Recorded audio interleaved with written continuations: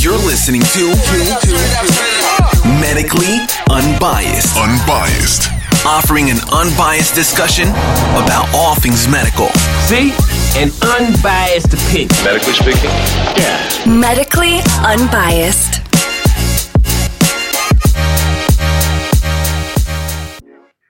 And welcome back to another episode of Medically Unbiased. It's going to be a little bit of the raw Medically Unbiased edition because we haven't spoke for a couple weeks. We've both been really busy dealing with life, liberty, and work. And so it's just been kids and everything else. It's been difficult to try and get together to put together a podcast. So I apologize to our audience of two, all three of you now, or whatever it is. I haven't looked at the stats, but I apologize that we haven't been in. However, we're back, so you get to, listen into another episode of Medically Unbiased today. Yeah, we're back, baby. All right. So, Mr. Ron, what do you have for us in the bag today? Well, let's talk COVID raw. COVID. It's Wow. Man, if it's happening in the world today, it's COVID. It's got, I don't understand. Medically, that seems to be it. There's no new, amazing valves being invented for hearts. There's no new procedures. There's nothing. It's COVID. Well, even if there was, Nobody be talking about it. nobody would be talking about it because it doesn't affect the election, right? Right. So that's kind of where we're at. But for COVID, recently there was those physicians. You know what's interesting, I think? Why is every physician that's being broadcast like via YouTube or however it's being disseminated is being turned off, shut down? Physicians, reaching out to people, just expressing their concerns and, about this virus, is it bad? Is it not bad? Or, the raw data that they're trying to, disseminate and just seems to go away, seems to disappear. If it doesn't, it just seems really odd. So you're saying that people are speaking up about different situations, you mean? And then it's being, like, you can't find it, or the information after they've posted it. Yeah. Like I listened to the physicians that were just speaking out about, their feelings about COVID and, what medications they feel is going to, works for it. Some of them were saying, it's a cure. I don't believe that per se. But you mean, so recently that video of the four or five physicians in lab coats? Yeah. And I think they were in Washington, they were right? in Washington, yeah. And they were talking about, there was one lady there she was educated in Africa or something. Yeah. Talking about there's a cure for COVID. Yeah. And people are crazy for thinking there's not. Yeah. That's kind of what she was saying. Even though there's been studies out of China. Okay. And then there was a double-blind study on it, that's not really showing that it's going to cure, but it doesn't help as if you give it to people early enough, it would help, I think. Okay, yeah. So the first study you're talking about, and they said in that particular study that if the hydroxychloroquine does not work to cure COVID-19, and they said in the study, and there was a Newsweek article on it, that they said they didn't give it to patients early. These were late patients who had it late. Yeah. Were in the throes of whatever particular situation. You know what I mean? Yeah. So they were deep in the illness. Yeah, because they were saying, they being the Those physicians, doctors? in Washington, Okay. saying, get Hydroxychloroquine. thank you, Yes. and zinc, Yeah. and Zithromax, Yeah. and Like we should. So the thing I don't like about that is we're talking like using penicillin. Like they used penicillin for everything when penicillin came out, and now everyone who's over 65 is allergic to penicillin. yeah, the only Not everyone, but yeah. Well, are they saying it's a bacterial infection because it's all antibiotics? I thought it's viral. Antibiotics should not work for viral unless it's an antiviral. Isn't hydroxychloroquine an Antiviral, I think it is. Antiviral, yeah. But Zithromax isn't. But people use hydroxychloroquine for off-label use. They use it for people with arthritis. Yeah, your parents. Yeah, my parents are on it. Yeah. Both on it. But for arthritis. I think the Zithromax, I'm not sure where the zinc comes in because I don't recall. I've seen that posted numerous times from different sources as well. Yeah, but the Zithromax, I would think, would fight off any type of secondary infection related to it would pneumonia or whatever. It would. Yeah, I don't know. So I have my mixed feelings about those people coming out and saying this stuff. Not that they're necessarily wrong, but they come at it and they say that they are exactly right. And I think that, to me, is what's wrong currently with the entire medical profession. Everyone wants to be right. Nobody wants to discuss plausibles. We used to work in hypotheticals, right? Yeah. We used to say, look, this drug or this particular thing, it could treat somebody. It could work. And let's give it a shot. Let's try it. And I think most physicians tried that early on. We were for COVID-19 specifically. Yeah. They were throwing shit up against the wall to see what stuck and to see what worked, right? I don't know that they've actually found anything that is the silver bullet to cure, stop, or eliminate all of it, right? Yeah. So when doctors come out and say, this is the cure, I think that's a little misleading. Misleading? First off, are we utilizing those three medications currently for patients or people that are asymptomatic or symptomatic? Well, that lady on that video said that she has colleagues and herself and her entire staff takes it prophylactically. Now, I'm not on it, nor do I know anybody on it prophylactically. And don't get me wrong, I don't know millions of people. I know a few hundred people. I think that's their concern, though. Their concern is that it's not being released or it's not available for the mass public to utilize. I think that was the other thing she was saying. Well, yeah. Here's my dilemma is in any of this is that we were told, we in the medical community in Nevada were told that I could not prescribe it. Yeah, by our governor. By the governor. Yeah. He dictated that we weren't allowed to prescribe the med. Now, conspiracy theories abound as to why or what the reasoning for. Yeah. I didn't have a problem with it on my end because I don't specifically treat COVID patients. Yeah. I treat cardiovascular patients. So the odds of me writing that prescription for a patient for an underlying cardiovascular disease is 0. Yeah. I'm not going to write that drug for them. Let me ask you this. Would you ask for a swab or a rapid or blood work before you even started treating from cardiovascular disease? For like, explain what you mean. Meaning, so if they come in, the patient comes into the ER and has an elevated troponin. Let's say they come into your office for whatever reasons they're coming in for. Okay. Are you going to rule out COVID first before you move forward with any other treatment? No. You mean like if they have high blood pressure, am I going to rule out COVID? Yeah. No. If they're in stage 1 high blood pressure, they'll probably get some meds. If they've got high cholesterol, they'll probably get some meds. I mean, my goal would be to diet them down from their high triglycerides rather than give them drugs, but some people would rather have the drug. Yeah, it would be hard for you to explain, I guess, the other medications and COVID because you don't really treat people. No, I don't. But that's the misnomer is that I think people around here.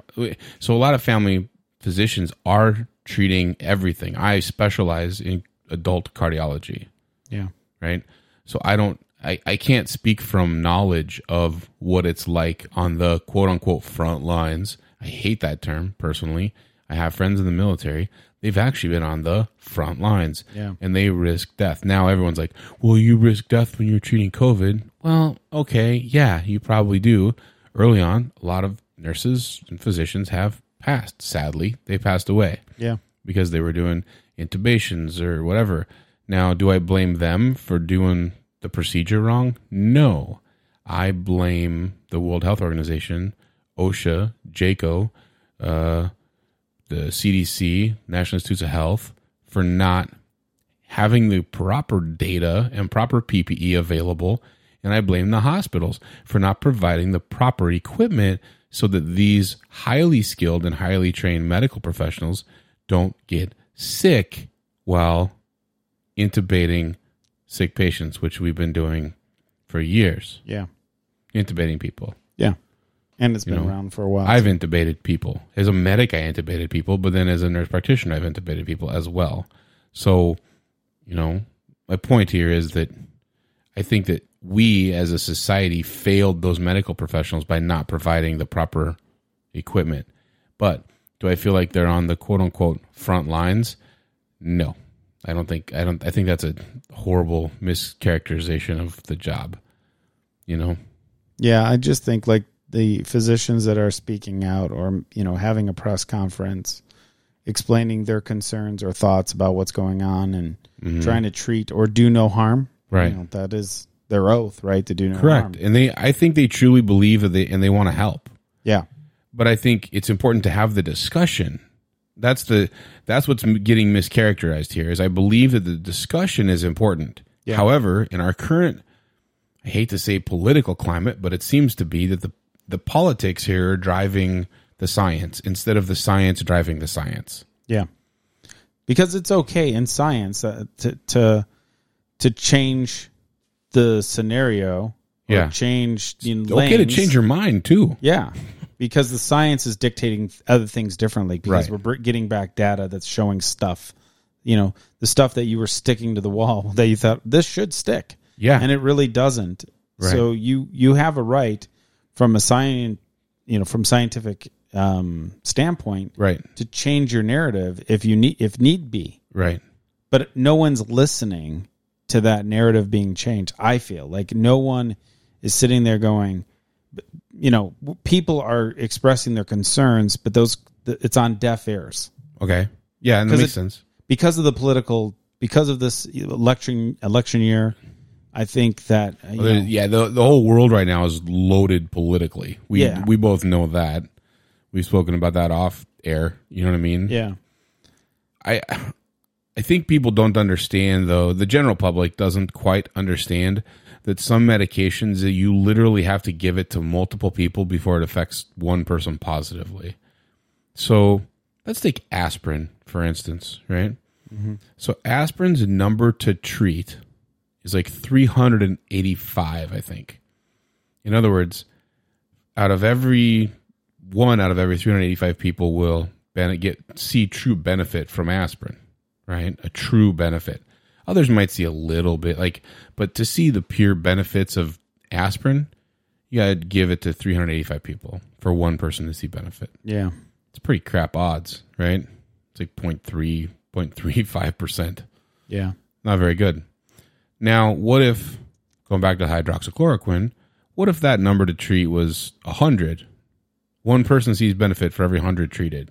Is that a bad number? Obviously not. No. Because that's way better than aspirin. Yet, we wouldn't hesitate to put a patient on aspirin. No doctor would hesitate to put a patient on aspirin. Well, I say that there's always caveats, right? With bleeding risk and, if they're on other meds that could potentiate bleeding, blah, blah, blah. However, for the most part, young, healthy individual that has signs and symptoms of potential cardiovascular disease may end up on aspirin early on in their life, right? Yeah. So if the number to treat is 385 or whatever, now the number to harm, I think, is 463 or something like that, 485. I could look it up quick, but yeah, the number to harm it says 476. So for every 476 patients, one possibly will get a gastrointestinal hemorrhage from aspirin. Yeah. An over-the-counter 81 milligram medication. Oh, nice. Yeah. So what are we looking at? Do we know? I don't know that we know the numbers to treat and numbers to harm when it comes to hydroxychloroquine and COVID, because no one's doing the discussion. No one's having this conversation. Yeah, and they're not allowing the conversation to happen. Even if you wanted to have that conversation, doesn't fit in anybody's narrative. Right. Maybe it fits in Trump's. Well, yeah, but he was on Wasn't he on TV a while back saying, "Oh, I think everyone should have it," or "I have it," or Yeah. I put on my Rice Krispies in the morning or something? But there's other medications obviously being used from the hospital standpoint. There's remdesivir. Yes. There's obviously Zithromax or Zyvox. There's also There's steroids. They're using Dexamethasone. Solumedrol and Dexamethasone on high doses. 6 milligram IV Q12 or whatever they're doing. I would assume we're going to see some benefit, but there again, if you just take those numbers, what you're saying just about aspirin, and I think any one if you had one person out of 100 that actually received the benefit of that medication, I think you got to roll the dice on it. When you have, why not? I mean, the question is what's the so that's the number to treat. The question is, and see benefit, what's the number to harm? What is that going to be? You know? Well, I think the end result of the medication, the problem is the end result, depending on, first off, there's a few factors you got to throw in there as well. One is what's your nationality or where are you from in this world? Okay. 2, are you obese? That's a big one. If you're heavily obese, I think that's the biggest one. They're saying that's like the largest comorbidity out there. No pun intended. Large, obese, morbid. So the problem with obese is that it's it's a respiratory infection, right? Yeah. And you can't breathe. You're having a hard time breathing. Well, being heavy set is already a strike against you. Your lungs aren't working as well. It's hard to move. Hell, if you end up coding at all, it's hard to do chest compressions on a very heavy person. But we've both coded a 550, 600-pound guy. It's not easy. No, it's not easy. I've actually seen nurses jump on the bed, straddle the patient, literally straddle them, like almost as if they're sitting on their belly to do compressions on the guy. Yeah. Because they're so big. So you're already struggling respiratory wise anyway. I get that. Yeah, you're struggling. So then you throw, I don't know what, I don't know what the numbers are. Obesity in and of itself is not specifically a respiratory illness. Obesity is just an accumulation of fat. Now, sure. There's thin fat people. There's TOFIs, thin on the outside, fat on the inside. Sure. Out there. So of all the fat people, what are them? 80% of them are going to develop type 2 diabetes. But there's fat people. There's 20% of fat people who will just live the rest of their life as morbidly obese people, have no cardiovascular disease, no, other comorbidities whatsoever. They will live a full life to the ripe old age of 70, 80, whatever it is, and pass away from old age. I just think, and with any disease, not just COVID, I just think when you're very heavy, it pays a horrible toll on your body when you get sick. Oh yeah, not just your COVID. recovery is harder, but from a mild illness. Yeah, it's really you could almost see it coming, dude. Like seriously, from my point of view, because I see the bigger picture, right? Working in a hospital, you can almost tell which ones are going to go south. You can almost guarantee it almost. Well, like I said, I think last time we've lost patients in the hospital that came in, STEMIs or non-STEMIs. Now, the problem is when they're COVID patients, they're not going right to cath lab. That's nationally. They're not taking patients to cath lab. They're giving them, TPN, or not TPN, TNK. Yeah, no, well, clotbusters, trying to break everything up, as opposed to, it's almost like you're in a big city, and instead of doing a 90-minute door-to-balloon time, we are acting as if we're a rural hospital, and you're applying, a clotbuster to the patient so that they can actually survive or give them a chance to survive, rather than possibly contaminate your entire suite of the cath lab. Yeah, I can tell you from my standpoint, we go like you come in with a STEMI, it's called. We're also doing the swab, right? But once again, to me, it makes no sense doing the swab. It makes no sense, okay? Because treatment of care still needs to be taken care of. You're coming in with a heart attack of some sort. Yeah. You need to go to the cath lab. You go to the cath lab. You treat them as, let's say they have COVID, whatever, or not. Right. Treat them as if they did. Don't worry about what the swab comes in at, which we don't. From what I can see. Yeah. And then follow up with what the results are. But none of it, like even if you had to go from cath lab to open heart. Okay. Because that happens. Yes. If you had COVID, it wouldn't stop open heart. It shouldn't stop open heart. It shouldn't stop any of that. In the beginning of this disease, and when it first started coming out, I know everyone was afraid and scared and all that other stuff. But moving forward, you still got to treat the problem at hand. COVID didn't give him the heart attack. No, I know. COVID didn't give him. You sure? COVID crashed their car. COVID was the reason that they crashed their car and have a severed leg now. I almost feel like that, everyone just wants to know for any procedure whatsoever. For any procedure whatsoever, a COVID swab will be done. Results, regardless of what the results come back at, you still have to do the procedure of what they're in the hospital for. Okay. Well, you should. Right. Now the question becomes is, you're not taking a vented, sedated patient to the cath lab to do, are we? Yeah, we have. We will. I guess we Especially if they came in having a severe cardiac arrest. Yeah, there's severe cardiac event and they code and then you... Yeah, they're vented. They're going. Right. Yeah, they're going.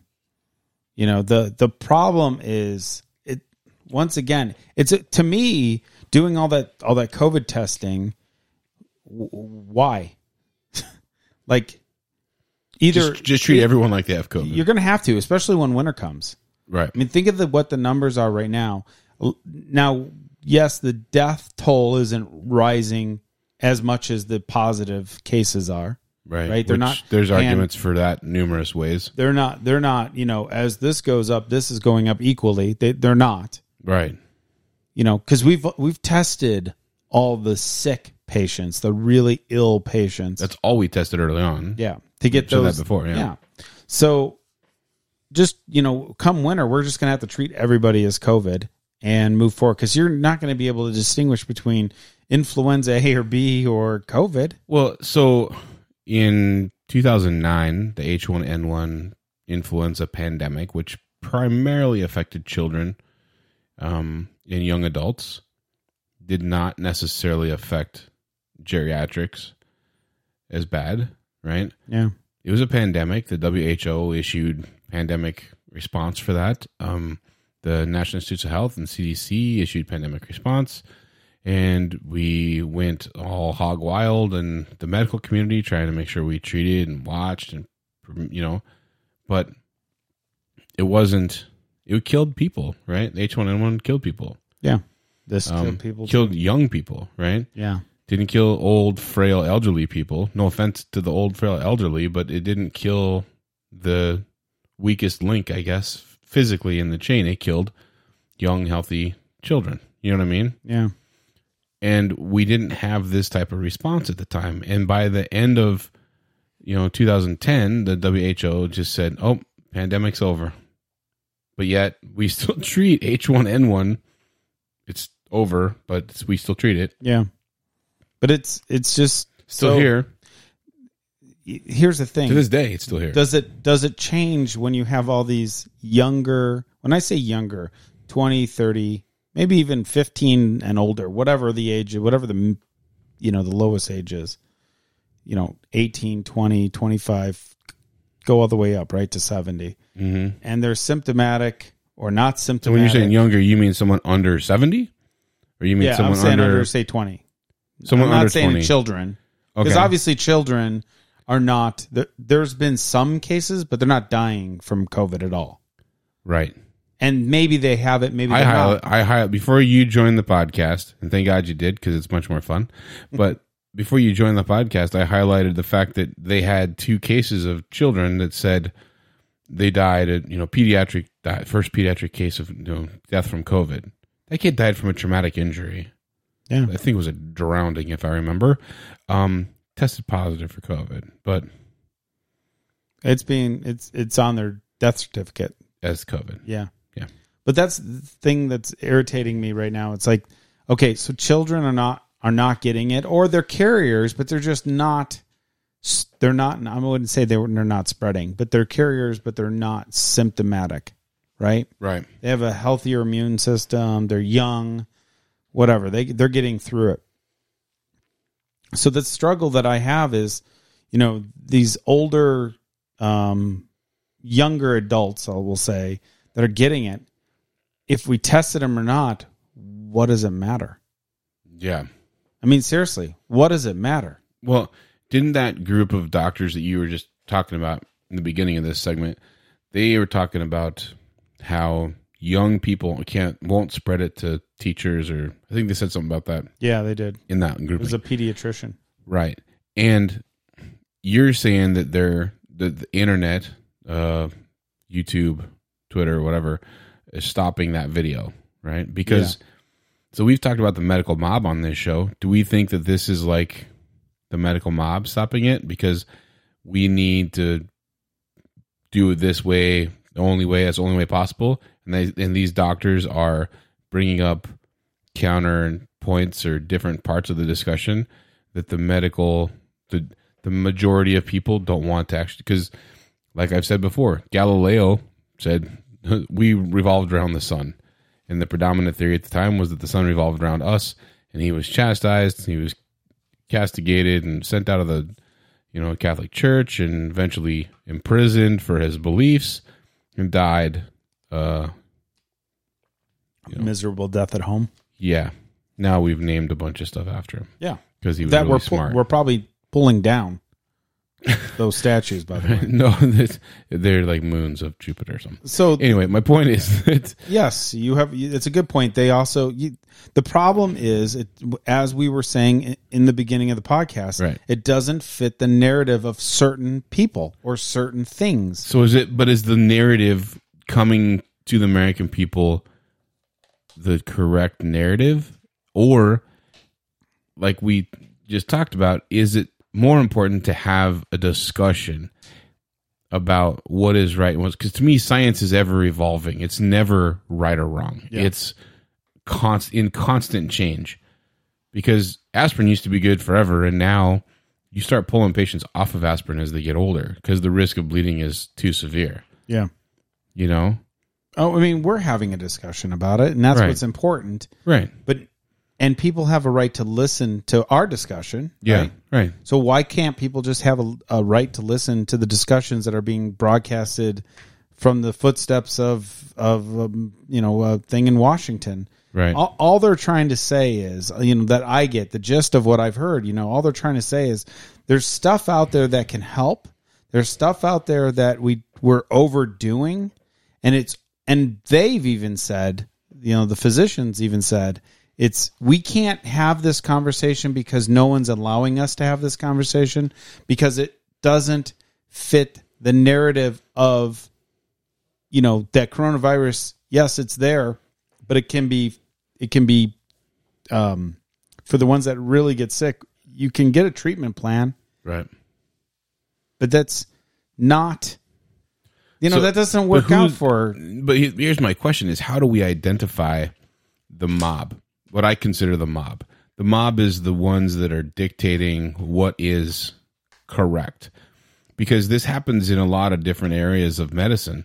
We've spoken about keto. We'll talk about it a little bit again coming up. Yeah. So in the dietary world, there's been a ton of discussion about what's appropriate, what's not, how to diet, how not.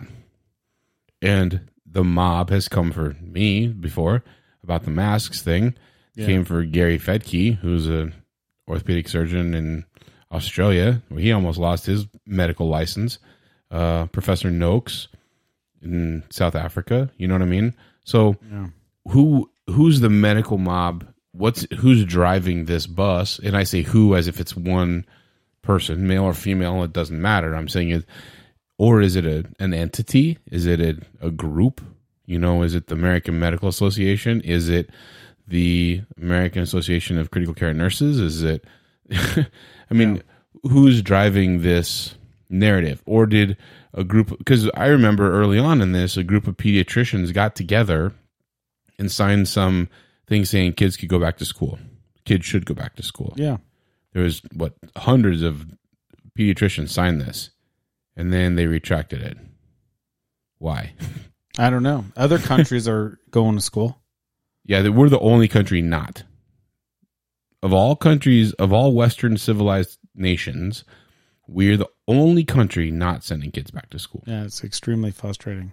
Especially when you have kids. And we do. I know. And the struggle is real, people. The struggle. It's not because I don't want to see I love my kids. It's I don't want to deal with my wife having to have dealt with my children all day. Well, we're not teachers.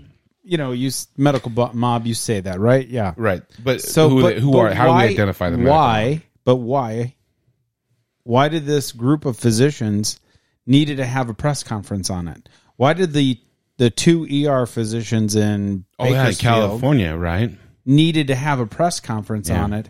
And where's those videos? You can't find those videos anymore. They've been taken down too. Obviously. Yeah, why suppress an opposing viewpoint? I don't understand that. Like, I think that's the weirdest part of this, is there needs to be the opposing viewpoint. Correct. And what happened to freedom of speech? You should have every right to say what you feel. Well, yeah, I mean, no, seriously, no, they do. They have the right. But they don't have the right to have it broadcasted. They don't have the right. Who gave? That's above my pay grade to argue. It doesn't matter, man. If you don't like it or not, you still, if it's out there, you don't listen to it. But at least it would be available for you to listen to it if you wanted to hear the counter argument or not. Right? No, I get it. I mean, no, you're right. I understand how some people are dictating what's we're supposed to hear and what we're not. And the media, if they want to come in and vet everything that these people are saying, go find the truth, right? Vet it out, right? And either acknowledge that, yeah, what they're saying, what we found is correct, or what we found is incorrect. But that's where the media should be coming in and saying that. You know, Denzel Washington said something pretty interesting. Oh, wow. Yeah, it was kind of cool. I don't know when he actually said it. They were asked him a question about the media and stuff, and he's like, well, you know, the media used to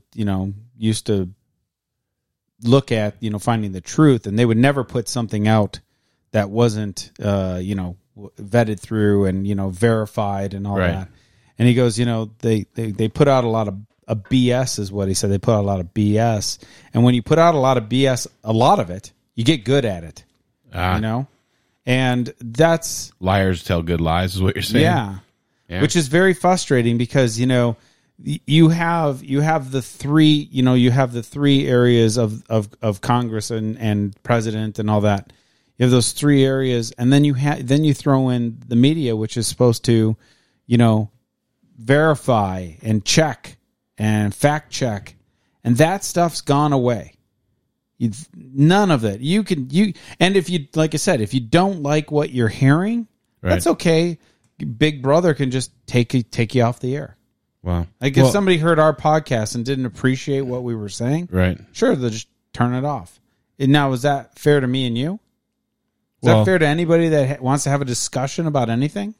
Not if I don't know.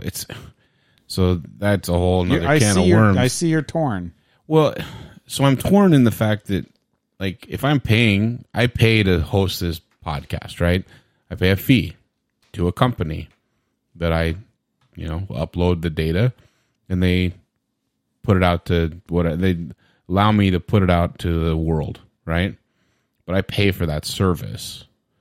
They don't require me to meet any sort of requirements on what I say or how I say it. You know, that you're aware of. No, I read through everything. There's no requirements. It's just that they're not going to censor us, as far as I know. But then again, there's people out there that are worried about being censored. Like Joe Rogan has felt like he's been censored a few times, so he's leaving. He's completely leaving everything and going to Texas. Well, no. He's jumping and going to Spotify. Yeah, is it Spotify? Yeah, Spotify. He's going to Spotify. But everything, he's deleting everything from YouTube, Twitter. Like, he's deleting the whole world. his whole entire system that's been for 12 years. He's the number one podcaster in the world, and he's leaving Apple Podcasts. He's not going to be there anymore. He's not going to be on, Podbean. He won't be able to listen to anything but Spotify. That's it. Yeah. But he also got 100 million, so yeah, that don't suck. No, that's definitely puts you in a position to make whatever decision you want to make. But that's what I'm getting at, though, especially with the media. Like, why aren't they, doing a little bit more research and talking about the double-blind, procedure that, the double-blind study that was done, and having conversations about it, saying, well, but it's just so frustrating because it just doesn't meet their narrative of what they want people to hear. I just wish I could identify the they. That's my biggest concern. I want to identify the they, and I hate to be the naysayer, but I do believe that there is a group, an entity that's driving. And if it's political, it's political. I hate that any political ideology affects medicine, because I don't treat patients based on their political or racial or ethnic or fundamental beliefs whatsoever. Patient comes to me with high blood pressure, I treat them with high blood pressure. I have to take into account their ethnicity. I have to take into account their gender, their age, yada, yada. However, I don't just not treat them. Yeah. Do you know what I mean? Yeah. So I don't know. I don't withhold treatment. I don't change it. And I think what we're doing in the medical community now, because of this cancel culture, they call it. I mean, I sound like an old dad here, but I don't pay a lot of attention to the terms. So I might sometimes my teenage daughter laughs at me because she's like, "That's not how you say that." And I've turned into my father in many ways. Yeah, because I used to tell my dad the same thing. That sounds so stupid when you say it, Dad. So anyway, it's kind of weird, but the cancel culture has come for many medical professionals in many, areas of medicine. And I don't understand why this need to be first with data is more important than the need to be right. That's funny. When I talked about Denzel Washington, yeah, that's what he kept on saying. He kept saying, all the news just wants to come out, be the first one out. Doesn't matter if it's true or not. Yeah. If it has any meaning or bearing or anything, as long as you're first to report it, regardless of who you've destroyed to report it. Right. As long as you're first, and as opposed to let's wait a minute. Even Trump said something interesting. When does he not, right? But Where's our where's the bump sounds? So, I don't know where they're at. But he said something interesting in the fact that back in the day before Twitter and all that, maybe you write the letter. There you go. A little late, but hilarious nonetheless. But you would write the letter, and then you wouldn't mail the letter. Then you would go back the next day. You'd reread your letter that you were, maybe you were bashing on or whatever, and then you would sit there and go, "Yeah, it's a good thing I didn't mail that letter." But with today's, because you change your perspective. Yeah. So today's culture, though, you write the tweet, you fire it off, send it, regardless in anger for no reason, regardless of. He does. Trump's plenty of that shit. No, he's admitting that there's things that he has sent out that he wishes he can pull back. Yeah. The problem, once it's in the ethos of the internet, it's forever. It's forever. People screenshot. You can't delete shit. But that's how our culture has changed, though. Maybe instead of saying irrational stuff because you're just pissed off at the moment, right? You calm yourself down to have a rational conversation with somebody, or a rational argument with somebody, and actually have a discussion. So maybe in some way, shape, or form, someone like us, a podcast, not necessarily us, because I don't think we have that kind of pull. Yeah. But it would be really cool to get two opposing positions on the hydroxychloroquine treatment regimen and people who've actually treated patients with it. Because it's one thing to say, I've given 50 people hydroxychloroquine and none of them have got COVID. Well, okay, what if they're all flipping isolated and they live in the middle of nowhere in Montana? What, you haven't proven that the drug it's not a causal link. Yeah. You know? There's a bunch of other factors there, and none of those conversations that those doctors were speaking about eliminated any other factor, right? Yeah. What if the medical professionals, that one female doctor that was trained in Africa, let's just say, for instance, they're all wearing masks and they're all social distancing and they all don't, go sleep in the same bed as their husband or wife or whatever, and they all stay separate from everybody and they don't interact with other people. And like, well, is the hydroxychloroquine working, or are they doing what the mob says to do? And the idea is that, well, because what if I gave them M&Ms and they didn't get so if I fed somebody only red M&Ms, I'm going to feed my patients red M&Ms, and if they don't get COVID, is that proof that red M&Ms cure COVID? Yeah. I mean, does that make sense? Yeah, no, it makes total sense. I mean, you have that same physician in Montana, like you said, and he gives it to, 50 people or whatever. 50 people. Yeah. But then you have another physician in Hawaii giving the same 50, not same people, but same number of people. Same dose, same number. Different races in both areas. Yeah. Or cultures in both areas. Right. But he notices the Pacific Islanders are actually dying from it. Not from the drug, but from COVID. Right. It's not helping, I guess, is what I'm getting at. Right. This is all hypothetical here, yeah, by the way. it's all, everyone, just so you guys know that are listening, this is not facts. This is all we're hypothesizing what could be. So you can have two different outcomes, two different regions of the United States. Correct. And be in the same boat of, I don't know if it works. Maybe it does. Maybe it doesn't. But see, that's a great discussion to have. Whereas instead we have this, and I think I said this on a previous podcast, where it's all based on your perception. So if you're an ICU nurse or you're an ICU physician and you work 7 days a week, 12 hours a day, and you're going to other towns because you got taking a travel assignment in a hot zone and you're skilled at treating this particular disease process and you've decided that's what you want to do with your medical career, good for you. God bless you. That's awesome. And you go to do that.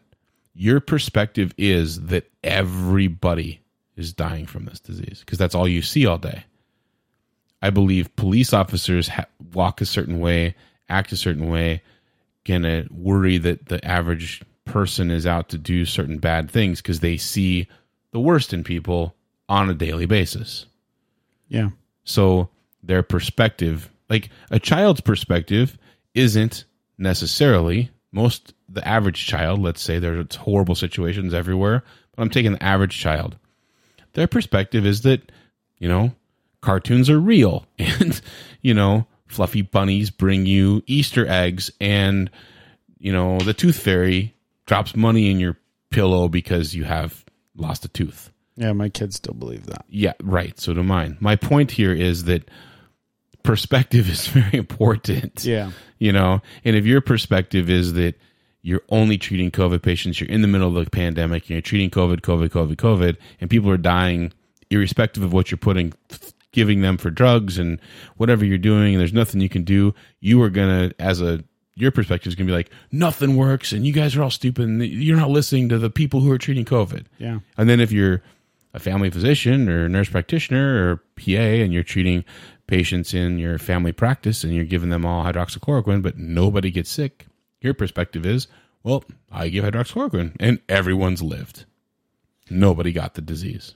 Yeah, and that's... Like, you can't compare the two, but I think those people need to sit down and compare notes, and they're not doing that. Well, I like the perspective analysis of what you're saying, because the average person in the United States, let's say they don't watch the news, it's not part of their thing, but they because they work 8 to 12 hours a day, they provide for their family, they have a dinner.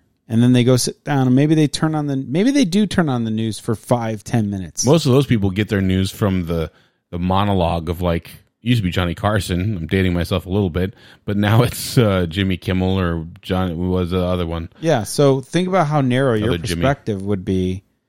Getting that. Florida sees increased numbers. But that's headline medicine, or not headline medicine. Headline news knowledge. But I'm saying there's a lot of people. Yeah. That have that routine. Yeah, absolutely. They're not in the medical field. They're not doing anything to see anything. All they're doing is maybe they happen to turn on CNN. Maybe they happen to turn on Fox for that 5 minutes. Right. The perspective they're only going to get is that, world's coming to the end as far as they're concerned, because they're hearing increased numbers of COVID and, the hospital systems are being inundated and all this crazy shit. Right. Because the reality of it is hospitals, at least I can speak for Las Vegas, our hospitals are always busy. Yeah. Always. But busy. see, that's really frustrating for me because I know how busy our hospitals always are. And I know that generally during the winter, we're generally busier because we have a lot more elderly people come here and live here in the winter. They leave Chicago or they leave Minnesota or they leave, different areas of town, whatever their hometown, and they come here when it's cold. Yeah. They come here when it's not cold, so they have dual houses anyway. Sure. So we have more elderly people here, and we fill our hospitals at I've never seen a hospital in this town not operate at 98 to 100% on a regular basis. Yeah. I mean, pre-COVID times. I'm talking like 2018, 2017, years before COVID, not even months 2019. Before. Yeah, right. So all of these times we were always holding ICU patients in the ER because ICU was full. And then you were getting 2 or 3 ICU new admits from same day surgery because they were open hearts or they were some major procedure. Surgeries were happening. Yeah. Surgeries were happening. Big money. Right. So this was constant. So with this idea that hospitals are at 96% capacity, well, we're always every freaking day at 96% capacity. That's how we operate. Yeah. That's how they make money. That's how they make money. Absolutely. Well, so this whole nonsense that you hear on the news that, they're at 96%, but that doesn't tell you anything. That tells you nothing. Yeah. I mean, it's funny because my wife works in the medical field, and the company that she works for, puts those numbers up there. I'm like, what is that? What does that have to do with anything? Right. Okay, a hospital or all the hospitals in Vegas, whatever, are 98% capacity. What? So it's Tuesday. They're always at 98%. It's going to be that way Wednesday, and I'm guessing it'll be that way Thursday. And I ran into... If we were operating at 50% capacity, that hospital would not make enough money to function. Which we were doing, March, April, May, we were running at 50% capacity. Yeah, because everyone was...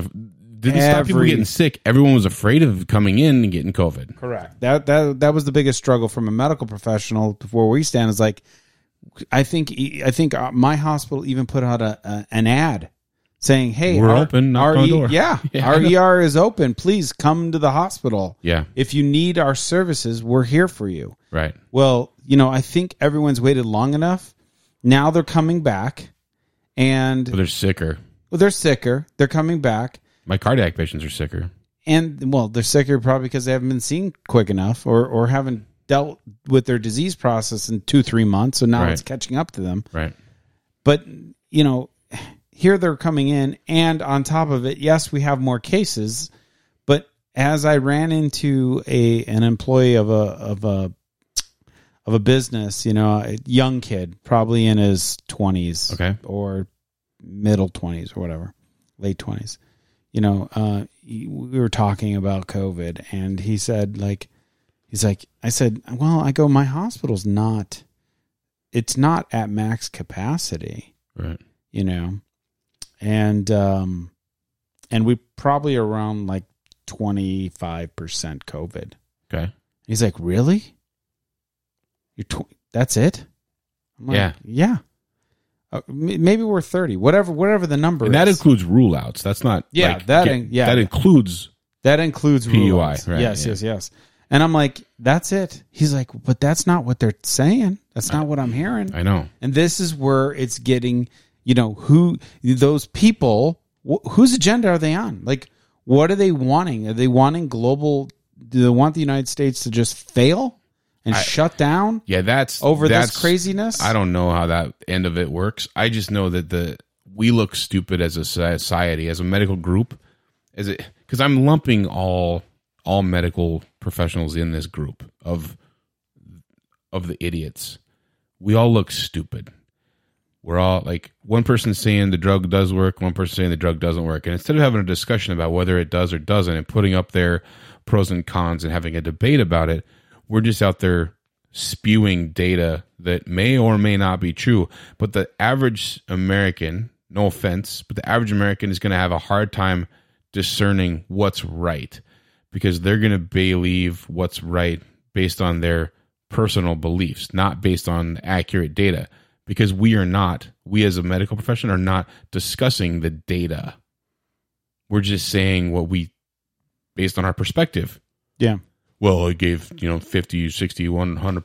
I treat everybody with hydroxychloroquine and none of them have the disease. Well, okay, but have you treated a bunch of people, elderly people in fucking New York City that were in the Cuomo sent to die in a nursing home? Did they all get? Why didn't we give them all hydroxychloroquine and make them a test bed? Yeah, or they failed to mention that the people that he gave the high hydroxychloroquine. Thank you. I'm having a tongue twister on that.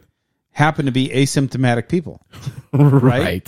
So they came in, they had no symptoms, right? And prophylactically, you gave them a drug, but felt the need to get swabbed, found out that they're positive, right? And then freaked out, and then got the drug, and guess what? They never got sick. But would they have? They wouldn't have. No, they wouldn't have. So we're going back to the study thing, and I'm talking about this. So the Associated Press on May 7th published, and Mercury News has a copy of it, but it's also on the Associated Press.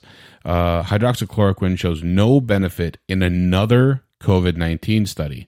So this is again saying that there's no benefit to hydroxychloroquine.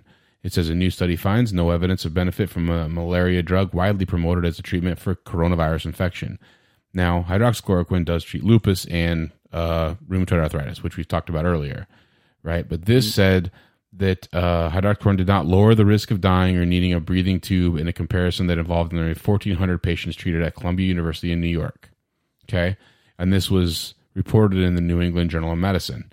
Now, this is all published on May 7th, right? Yeah. However, the hilarity for me in this is that on May 14th, a week later, NIH, this is published on the National Institutes of Health website, NIH begins clinical trial of hydroxychloroquine and azithromycin to treat COVID-19. Now, if two previous studies published in the New England Journal of Medicine have said that hydroxychloroquine doesn't work, why is the National Institutes of Health a week later, after those studies have been published and shown that they don't show any benefit, why are they doing a study to see if it works? Because they added another drug to it. Right. But with it. Not to it, but with it. Fair enough. With hydroxychloroquine and azith. So the hilarity to me is that they're adding the azithromycin. Why not do the azithromycin alone before the combination? That's true. I mean, I know we're doing it. I know when I say we, I'm saying what I've seen medically. Mm-hmm. I've seen azithromycin ordered. I don't see hydroxychloroquine with it. We can't. There you go. You can't do it here. The freaking governor shut you down from writing it. Yeah. So how that's possible, I don't know, because he didn't go to medical school. Yeah. He didn't go to medical school. No. He's never touched one butt on one patient for any reason. He's never touched anybody. He's never taken a blood pressure. He's never swabbed. He's never done anything medically. He's probably never done anything, period. Yeah. Our governor, anyway. He's a complete buffoon. He hoarded. He suppressed and kept and just like what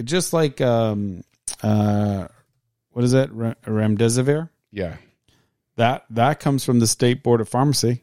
That's not just we have to actually request it through the State Board of Pharmacy to get that medication because they didn't want to overuse it. Jeez. Or they felt that they didn't want to overuse it, so we would run out. But we're not that we're running out per se. We don't have it readily available in large quantities because we have it for patients that are currently on that medication. But like new patients coming in, we still got to request for it. It's just it's red tape. It's bullshit. So I equate the hydroxychloroquine, azithromycin, whatever treatment plan for coronavirus to vitamin C for sepsis. You ever heard about that? So there's studies out in like 17, 18 that talked about utilizing high-dose IV vitamin C for the treatment of sepsis. And there's anecdotal evidence that patients were benefiting from it, getting better, faster, right? Where generally with a super septic patient, you're doing... and before coronavirus, so that the people in the non-medical profession know, everybody was freaking septic. Everyone that came in the ER with a temperature and tachycardic, sepsis, triggered sepsis alert. Yeah. Sepsis was the thing, right? Yeah. Everyone was septic for some reason. Eurosepsis, I ate Taco Bell sepsis, like whatever. Didn't matter. You were septic from something, right? Sure. Now, true sepsis, they were super sick, and we were going to the ICU, intubation, levo, vaso, neo, crawl up chain of pressors, and a lot of death associated with it, right? High rates of death with sepsis and infections. So vitamin C was shown to help and benefit. Now, some studies showed it benefited, some studies showed it didn't, but I do know there's a lot of acute care docs working in critical care units that were writing and prescribing vitamin C, high-dose vitamin C for their patients. Even they said, it can't kill a person, right? It's not going to kill them. So it's only going to benefit them. And the ones that it benefits, it's beneficial for. So let's do it. Yeah. But I never heard any political jargon about it. No, but vitamin C is over the counter. Like, I get it, but you're not going to give over the counter vitamin C to my intubated patient necessarily. I guess you could dissolve it and put it in their peg tube or put it in their NG. Yeah. With the other meds. At least you won't have scurvy. Fair enough. Definitely won't have scurvy. But, I mean, I look at that as one of those not guaranteed to work, but not negatively beneficial. You know? So it's, like in the medical field, we hear all the time, which one's the worst of the two evils? Because you're both outcomes are bad. Just since we're talking about COVID, what do you know? So they say, high hydroxychloroquine. Thank you. I'm having a hard time today. It's okay. So that medication, the side effects were so bad that, we really shouldn't be giving it to patients. But what about the people that actually have lupus and the other? Right. It was fine to give to them. Yeah. They weren't dying on it. No. That lots of people are on it for other reasons. Correct. And they're not having it's so frustrating because it's a cheap drug.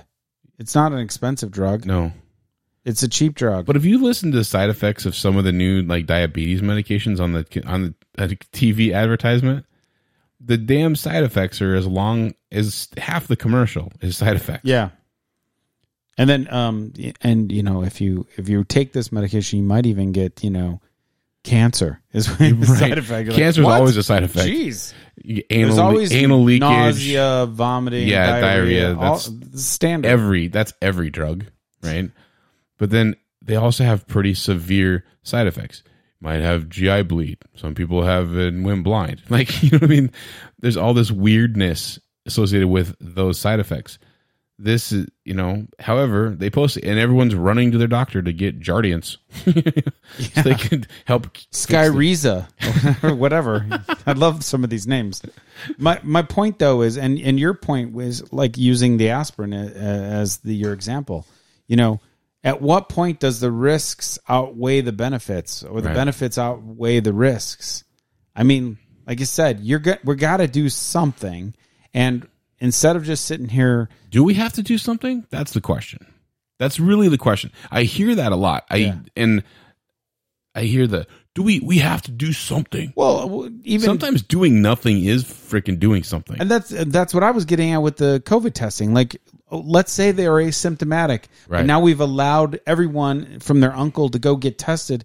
I mean, I've heard people say, "Well, my wife wasn't feeling so well, so I drove her to the facility to get tested, and then while I was there with no symptoms at all, I might as well get tested myself too."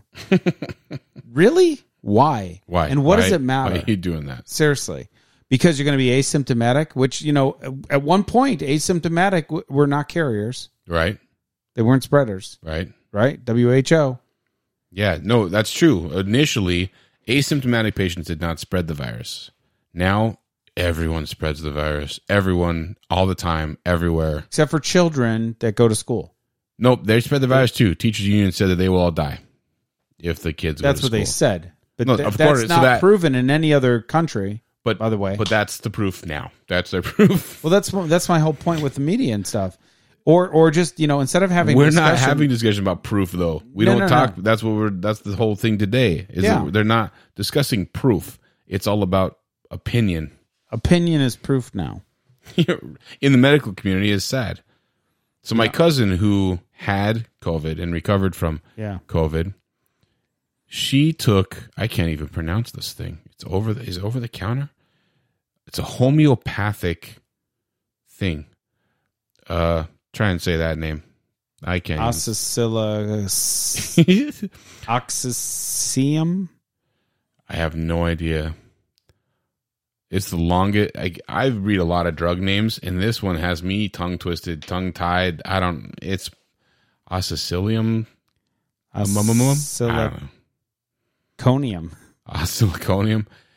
Yeah. OSCILL. OSCILLOCOCCINUM. She said she got a swore lot of by it. Yeah, she got a lot of benefit from it. It's over the counter, like homeopathic drug, and I do not believe. Like, I tell my patients, and I tell people here again. I mean, I'm not giving anyone medical advice here, but if something works for you, then guess what? It works. I mean, I would never prescribe that. Who recommended that? I don't know who I recommended mean, that. there are her. physicians that do homeopathic therapy, right? Correct, and I'm not one of them. No, but I'm just saying. But I'm saying if the stuff works for somebody, by all means. Once again, what Do if it. it's that 1 out of 100? Fair enough. Yeah. Take it. Right. I mean, What do you got to lose besides your life? true. If you let it go on for so long. I'm not saying that she was going to die or anything, but the Right. reality of it is, it's either you try something or you don't try something when you're really to that point of just feeling like total shit, yeah. right? And she said she did. She felt for a couple of days she just didn't have any. And she's a go-getter. She had no get up and go. Yeah. She's a super busy mom and that's businesswoman and everything else. At that point, what does she have to lose? If it works, great. Good Yeah. for her. No, that's true. I mean, but I'm saying she's the first person that told me about this thing. I never heard any never news. heard of it. I've never even heard of the thing. I don't even know what it was. Wonder if you can type it up. You see, once again, there's so many outlets that you can search for things, and those things potentially could be filtered or just not come up. Right. So I don't know.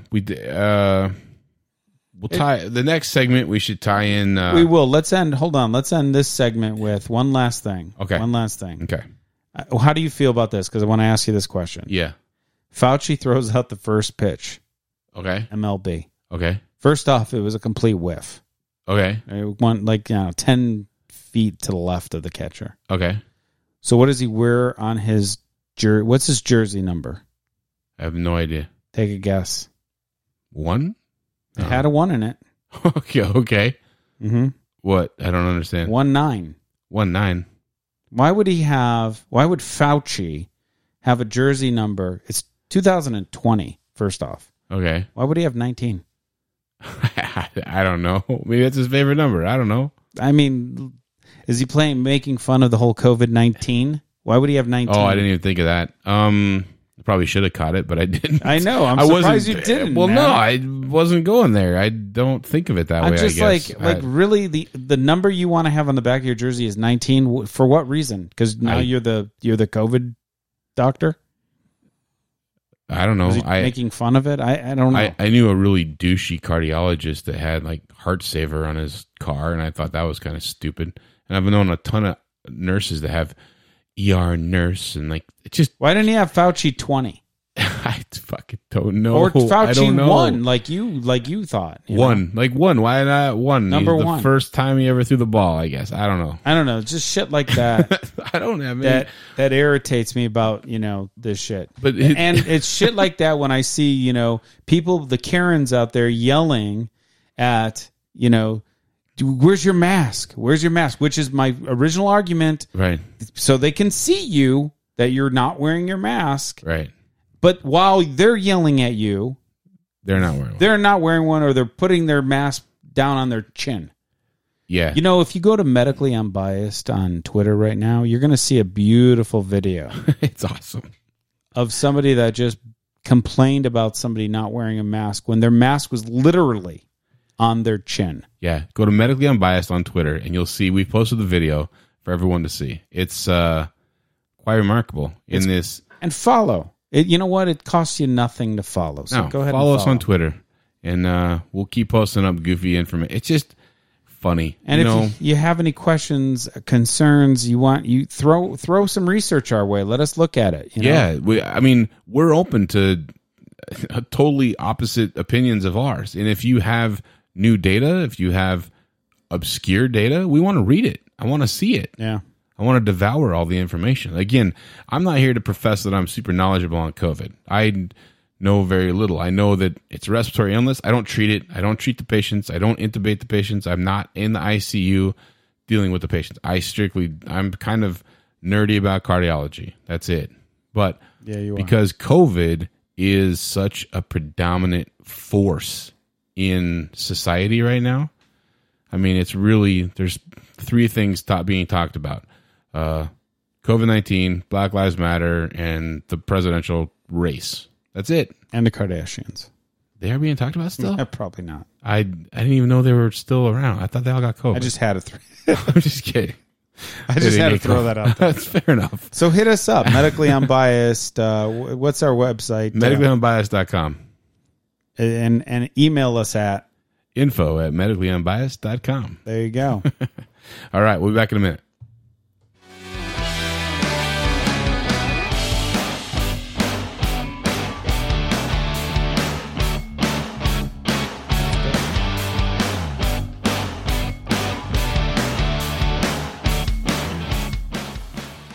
All right, and we're back. That was a quick minute. Yeah, I know, but I'm fat, so it happens quickly. Minutes go. Time flies when you're obese. That's what she said. So, I don't have the. No, I don't have it. I don't have the. You don't have it up. There it is. There it is. It's a little late, but nonetheless stupid. So keto. Yeah, keto. So we were talking earlier about obesity being an actual comorbidity and a factor in COVID, right? So why are we also not advocating for people to gain or to get fit, lose weight, and this idea that calories in, calories out? It's been proven that that's stupid. Is it? Yes, been proven by. I like calories in, and as long as I'm burning more calories going out. Yeah, so I've lost weight with it. Are you? Yeah, you will. Are you the calorie is a calorie guy? All calories matter. Are you all calories matter? Are you a calorie is a calorie kind of guy? No, but Why? Because I didn't feel. Who has time to read all that shit? I did. Who has time? No. Who has time to read like everything that's on the calories, like how much total fat and all that other stuff? I do. So I would say all the time. No, when I was calories in and calories burned, right? Yeah. I always want to be at a deficit. You're working on a negative calorie intake. Yeah. So I would say, let's say I want to do 1,500 in with a burn of 2,000 calories. So 500. So you just existed through the day. Good job. Yeah. But what I had found doing this, I would find things that were bigger with lesser calories so I can have more of it. Okay, so like a salad. Oh, I'll use yogurt as an example. So, you have 100-calorie yogurts or whatever, and then they have these 50-calorie. I'd look and I'd be like, oh, look at that, 50 calories. But the yogurt was like, I don't know, 8 ounces or whatever. Right.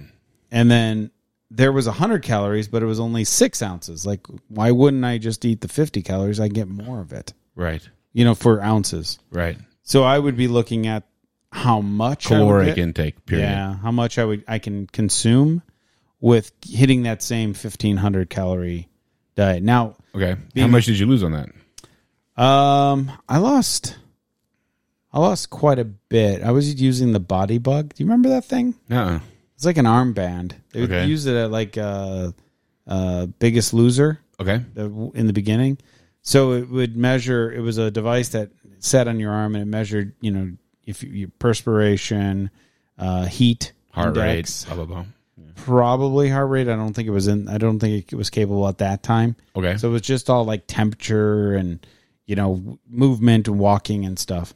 So it would burn. You would, at least you can see it. Like you can visually see. It gave you some metric to monitor, right? Which, like I said, then I was eating more salads. I lost quite a bit of weight. I would say I probably lost like 40 pounds on it over a few months. Okay. Plus, fair. I was also going to Cancun, so you had incentive. I had big incentive. Yeah, right. But then I also was going to the gym. I was also on the elliptical. Like that's my favorite, device. I was using free weights. I wasn't using, I was just using dumbbells, right? Okay. And that was pretty much it. Yeah. I wasn't running or any of that stuff. I didn't want to do any of that stuff. It worked, but just like any diet, diet's a 4-letter word, man. It's temporary. It's so temporary because you don't prep or you don't teach yourself better habits. Mm-mm. The best thing that's come from me is being on, and you were just on this. Yeah. Phentermine. Yeah. Topamax. I've done that diet too. Yeah. I lost a ton of weight. Well, yeah, but the Phentermine, Topamax, I never did the Topamax. I just did the Phentermine. But. So the Topamax, though, when I took it, now it's Topamax is given for people that have severe migraines. Mm-hmm. It's also a major appetite suppressant. That's the side effect. Yeah. So the side effect, it stops your appetite, but it also changes your taste buds, dude. Does it? Yeah. So when I'm on Topamax, or when I was on Topamax, I couldn't drink soda. Like I loved diet, cherry, Coke, whatever. Yeah. Anything diety or even regular for that matter, but mostly diet because, had no calories. Because you were calorie counting. Yeah. But it changed my taste. Like I would drink that soda, that diet cherry Pepsi, we'll say. It tasted like metal. Oh, wow. It was the grossest. Like I can drink orange juice, Minute Maid orange juice. Yeah. It tasted like it tasted fake. Like you can taste the processed. Everything in it. It just turned it all to like metal. Wow. So I did that like 5 years ago. The benefit from doing that, this is where I'm getting at, because obviously I gained weight from it afterwards. I mean, I lost 13 pounds the first week. Yeah, you lost a ton of weight early on. It was crazy. Rapid weight loss and then rapid weight gain. Yeah, about a year. It took me a year to put it all back on after I lost it. But I haven't really had a soda since. Like I'm not sitting here craving one either. No, you know what I crave? I crave the carbonation. I fixed that with Perrier. Correct. I fixed mine with that Mountain Spring water. Yeah. And I just found some unsweetened sparkling tea. Okay. Oh, it's great. Awesome. So I would say that I am very thankful of, because of the taste. It tasted so bad that I was able to actually get off of soda altogether. That's so cool. I feel good about that. Yeah, right. But I've heard people say, I stopped drinking soda. I lost 25 pounds. Yeah. I stopped drinking soda 5 years ago. I haven't lost 25 pounds. Like, well, they must have been drinking like sugar ones. I'm sure. The benefit though is not being on the diet Cokes or the diet stuff. Yeah.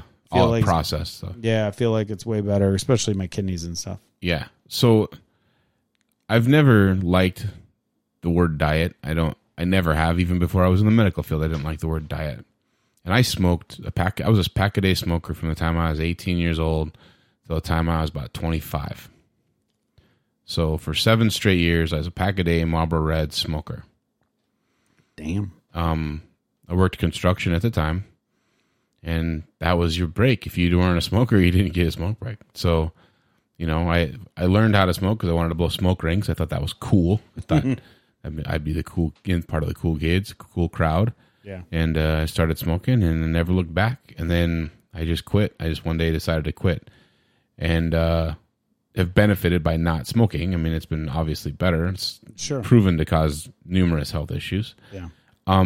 Everyone says that you get fat when you quit smoking, and I found that the hand to mouth was again, before I was in the medical field, I learned that the hand to mouth movement from the cigarette being lit to your mouth to puffing on it was replaced with a fork. I replaced that. Yep. And I would just mow down food, trying to replicate the satisfaction of whatever that motion is. Right. So I took a Bic pen, like the old school Bic pens, and I took the ink out of it, and I cut the tube the length of a cigarette, and I kept that in my pocket. And then when I wanted a cigarette, that's how I'd get rid of it. Anyway, so I've quit habits before, right? So that was a big habit to quit. Sugar is like 10 times more addictive, according to studies, than cocaine. And I've never done an illicit drug in my life, so I can't attest to how addictive they are.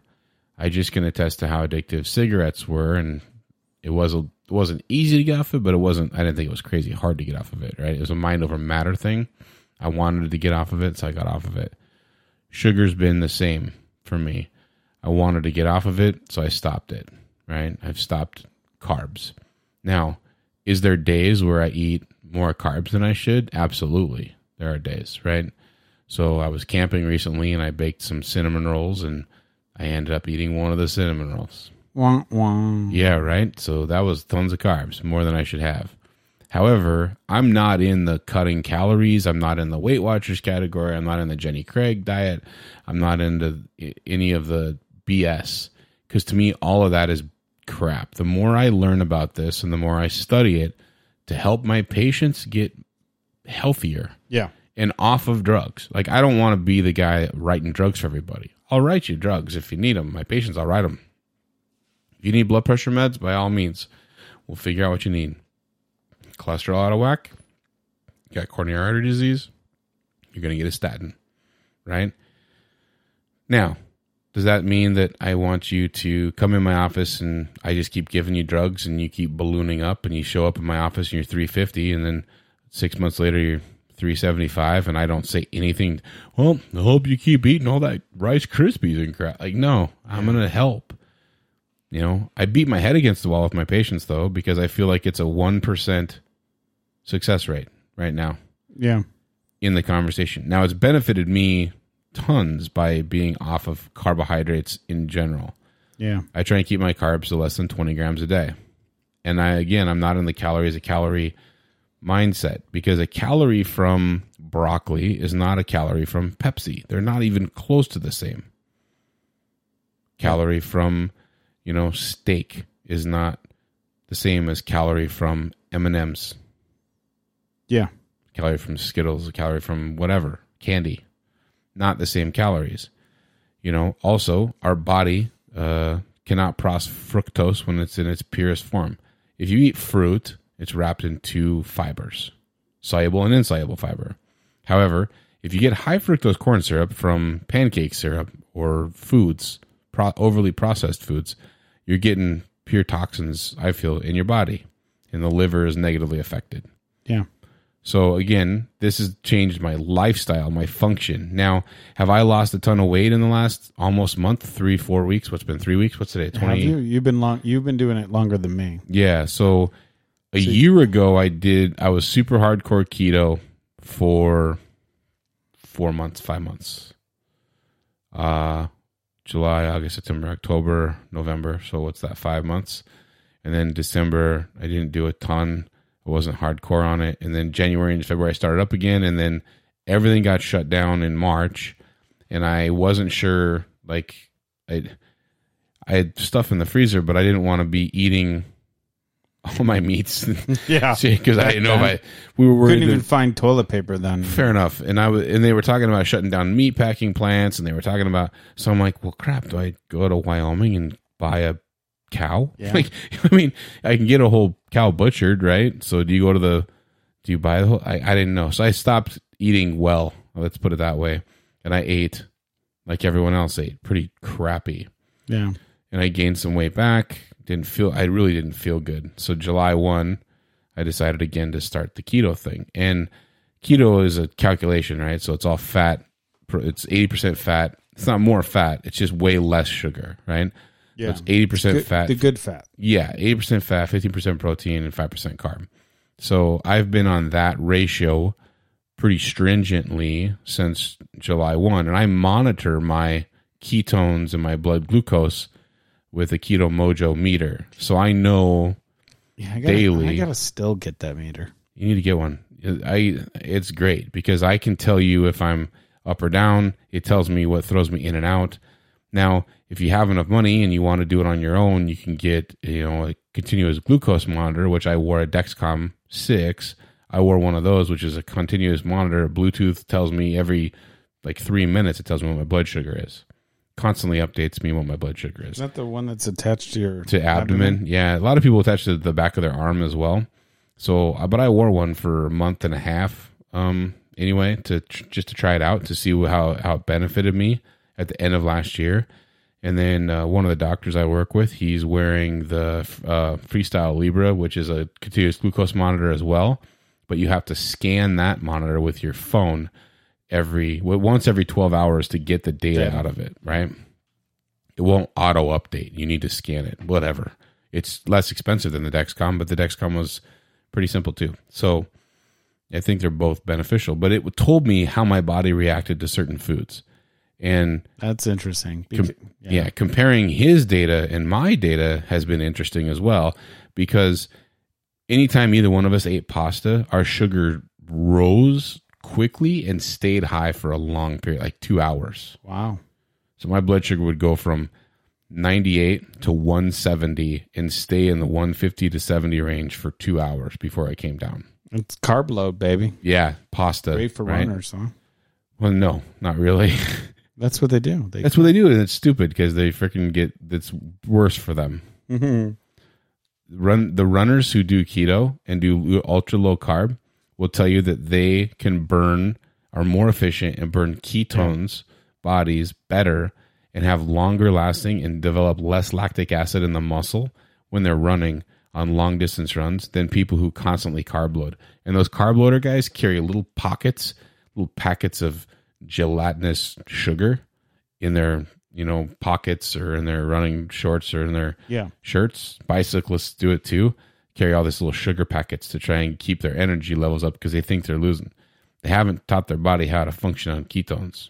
Yeah, and the reality of it is those are the people, those skinny runners that probably carb load. Those are the ones that are dropping dead or having the heart attacks too, that's what you're saying, fat on the inside, not on the outside. Yeah, TOFI, thin on the outside, fat on the inside. It's a term. Yeah, I bet, I'm sure that has some correlation. I think running's important, don't get me wrong. I mean, I don't do it because I'm too big. It beats me up.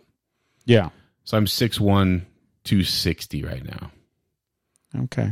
Which is huge. So where did you start? So you started keto. Last year, when I started in July 1, I was 298. Okay. 38 pounds so far. Yeah, but I was off and on. I was low. The lowest I went down to recently was 250. However, 10 years ago when I met my wife, I was 200 pounds. Yeah. Well, no, I didn't eat. I was in school all the time. Yeah. And then at night we went dancing. I think I mentioned this last time. We went dancing like 4 or 5 nights a week for hours on end. Yeah. So I ate hardly anything. Low calories in, high calories burned. Oh yeah, you're gonna do the calorie thing now. Yeah. But I didn't eat a lot of sugar either. Yeah, it back wasn't then. your thing. Yeah. Now, I didn't know much about keto back then, but I also just didn't eat much at all. I didn't consume anything. Didn't mean I wasn't healthy. And I also ran 2 miles a day, and I did 100 push-ups a day, and I went to the gym all the time. Oh yeah, you said something about doing push-ups. Yeah, I've been doing 50 a day now. I haven't started that yet. I've been doing 50 a day. How's that doing for you? It's great. It's funny because you start out and you're like, oh my gosh, am I going to get 50 in today? Because I'm winded at 5, ooh, this sucks. But you started July 1, yeah. A backup on it. So yeah. How much do you think you've lost since then? Pounds since then, I've lost 10 pounds since July 1. Okay. If you're taking my days, I've lost 10 since July 1, but I've lost way more inches than I've lost pounds. That's the one thing I wish I would have done is got my measurements, because I started July 6th. So I started about a week after you.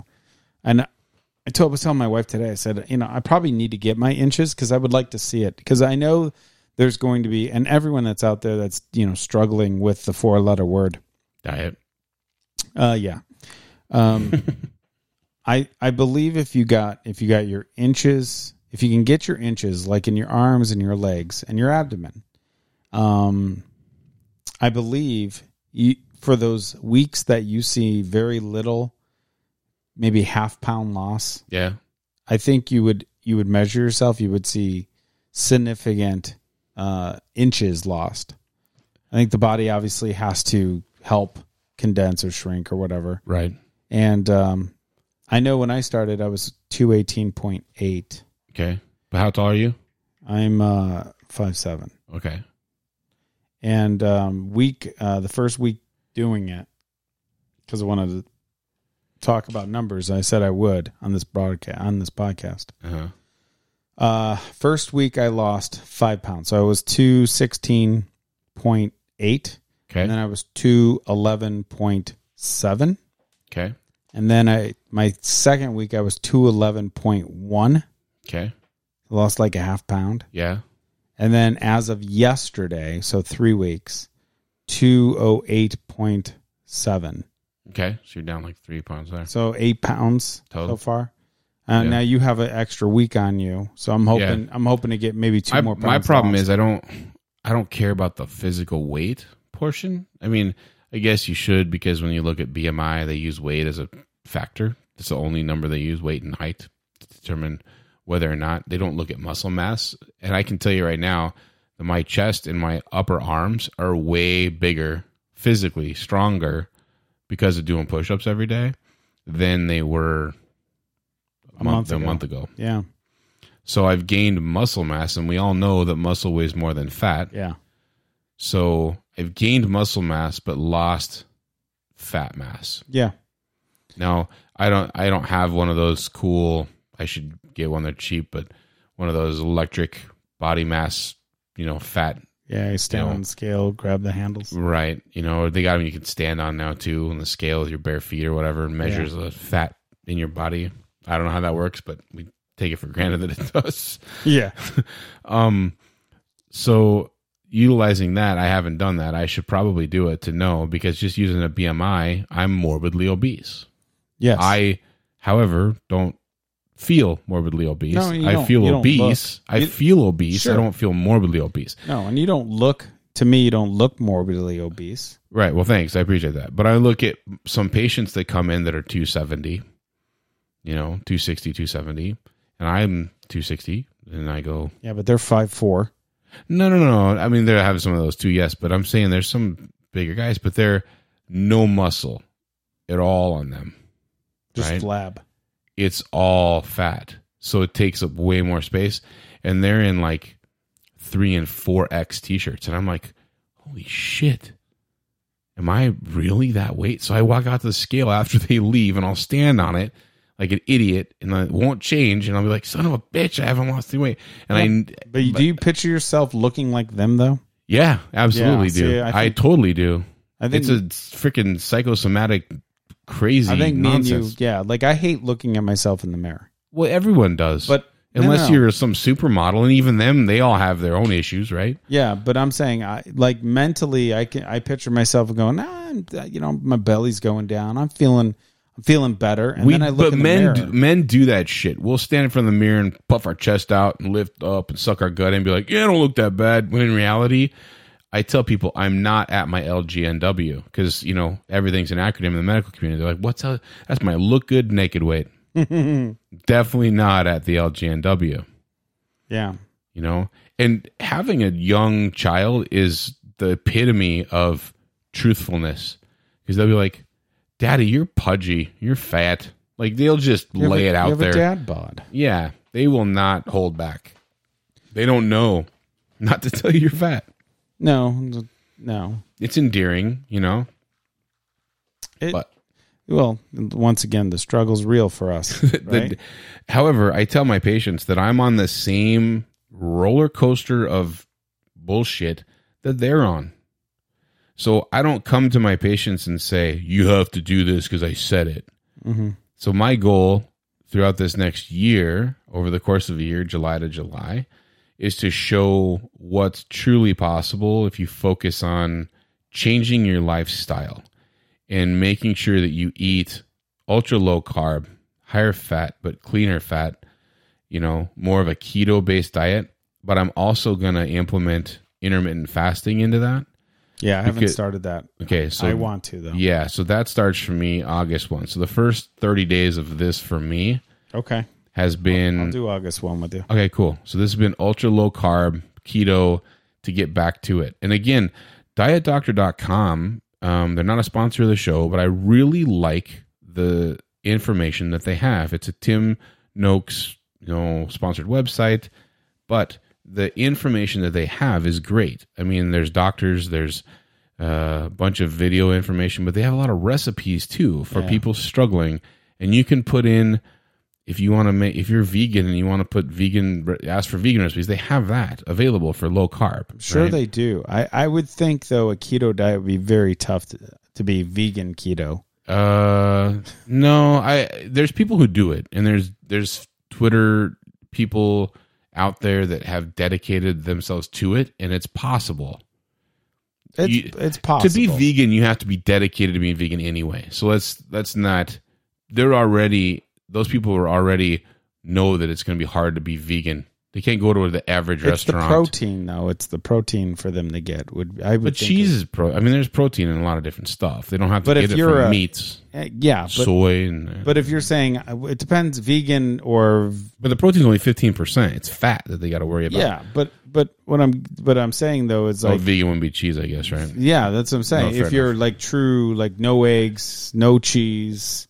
It'd be kind of tough if you're like a true. I'm not eating any. No, animal. that's true. I mean, there's a couple of people I've seen on Twitter do it, and they said it's possible. But again, I'm not in that camp. I support if someone wants to be vegetarian or vegan because of their ethical beliefs or concerns about how animals are treated or whatever.